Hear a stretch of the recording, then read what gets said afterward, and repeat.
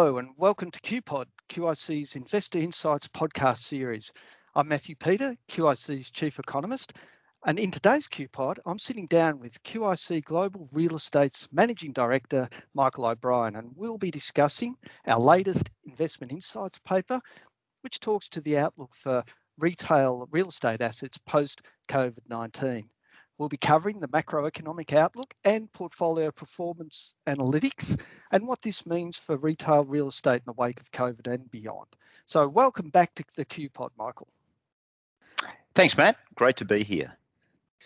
So Michael, as Australia moves out of this pandemic, attention is turning to how fast our economy is going to grow and how it will fare post-COVID.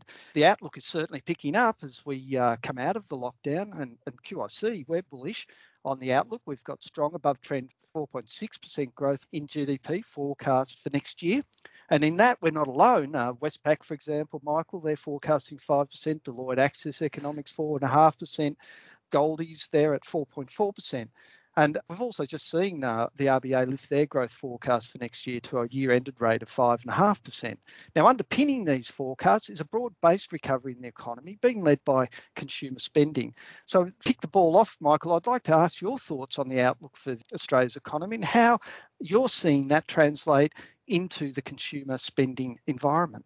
Yeah, thanks, Matt. I know your team have done a lot of work on this as well, but I think at the coalface, through the performance of our retail assets, we're seeing some incredibly positive signs. And we're sort of basing that on how the assets performed in the first half of 2021 when, the country was basically free of COVID restrictions. And the performance of the assets from late 2020 through to the middle of 21 were strong. We saw very strong sales growth, some of the strongest numbers that we'd seen for probably a decade or more. And I think that points to people have money to spend. They haven't been able to spend it because of the restrictions. They haven't been able to travel overseas. We've got record low interest rates. We've seen incredible growth in housing prices. People feel very comfortable that they have the ability and they certainly have the propensity to spend. So we're incredibly positive about this Christmas, but then I think even more positive about what we're going to see in 2022. Well, that's right. I mean, when you're looking at all the indicators, 2022 looks good, and everybody coming out of hibernation, Michael, this Christmas season should be a bumper. Look, how do you think, though, that this positive outlook for spending is influencing retail real estate's investment environment? Are we seeing it translate into a more positive environment? We are definitely seeing that, Matt. And I think, where we had seen very strong operational performance in the first half of this year, I think that's become pretty much the understanding of how these assets are going to perform as we move out of this pandemic. And I think that's quite clear.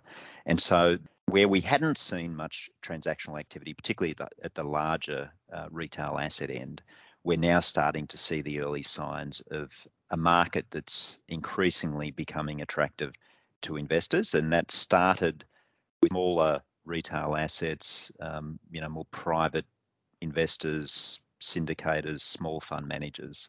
But we're now starting to see transactions that are more institutional, larger institutions looking at bigger super regional assets. We saw a transaction of two large institutions buying into Pacific Fair on the Gold Coast and Macquarie Centre in Sydney, UniSuper and Cbus at very strong values. And I think that's been a real indicator of the level of interest that we may see moving into next year. You're listening to Matthew Peter and QIC's Investor Insights QPod, where I'm speaking with QIC Global Real Estate's Managing Director, Michael O'Brien, on QIC's analysis of the prospects for physical retail in the wake of COVID-19 and beyond. So, Michael, as you mentioned earlier and explore quite deeply in the paper, high-quality assets that are actively managed with mixed-use development potential are expected to generate even higher returns than the 6% average annual forecast returns for the sector as a whole over the coming decade. Now, repositioning assets for mixed use, that seems to me to be something that would take some time and planning to get set for. How have you and the team been setting up QIC's assets to take advantage of these two themes? This has been something that we've been sort of thinking about for many years, Matt. And I guess one of the advantages of owning assets like Robina and Castle Towers, the Canberra Centre, Eastland and Water Gardens in unlisted funds is that we've been able to acquire land around these assets right in the centre of their communities with excellent supporting infrastructure. We've been acquiring that land for decades. And so, when I joined QIC, I was just amazed at how much high quality land that we have accumulated around those central retail cores. And that land has become increasingly valuable over time, particularly as the transport infrastructure, the road networks have vested in and have improved over time. So that has set us up beautifully for the next stage of development. For decades, the highest and best use of developable land around these retail assets was to add more retail. It created these powerful retail assets. But most of the assets that we have now, in most cases, we certainly have enough retail footprint, and we can keep adapting that retail footprint in line with how consumer preferences are changing.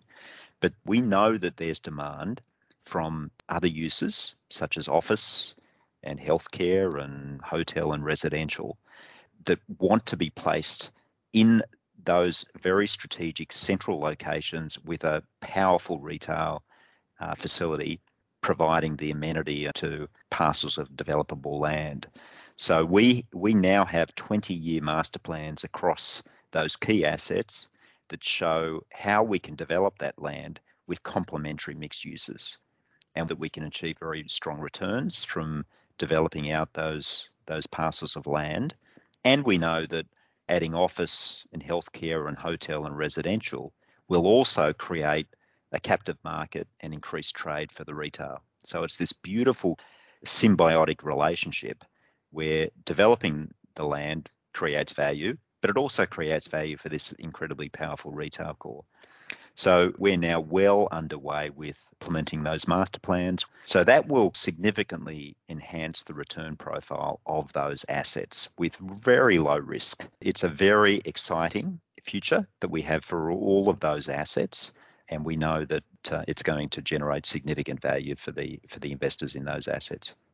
Yes, it's a really exciting model, isn't it, Michael? It's like a virtuous circle. You've got the core retail, which gives a base for the mixed use, but then building out the mixed use feeds back into the core retail. And I suppose the next question I've got is what are you doing to protect, to put up buffers to protect that core business, particularly against disruption from online penetration? Yeah, and that's a really good question, Matt. And again, we've been evolving the retail offer, over decades, and that will continue. We know the consumer preferences are changing, and we continue to evolve the retail mix in line with, how those preferences are changing. So, for example, we know that there is a greater demand for dining, for entertainment, for services, for fresh food, and the traditional demand for, say, women's apparel, for example, has diminished over time.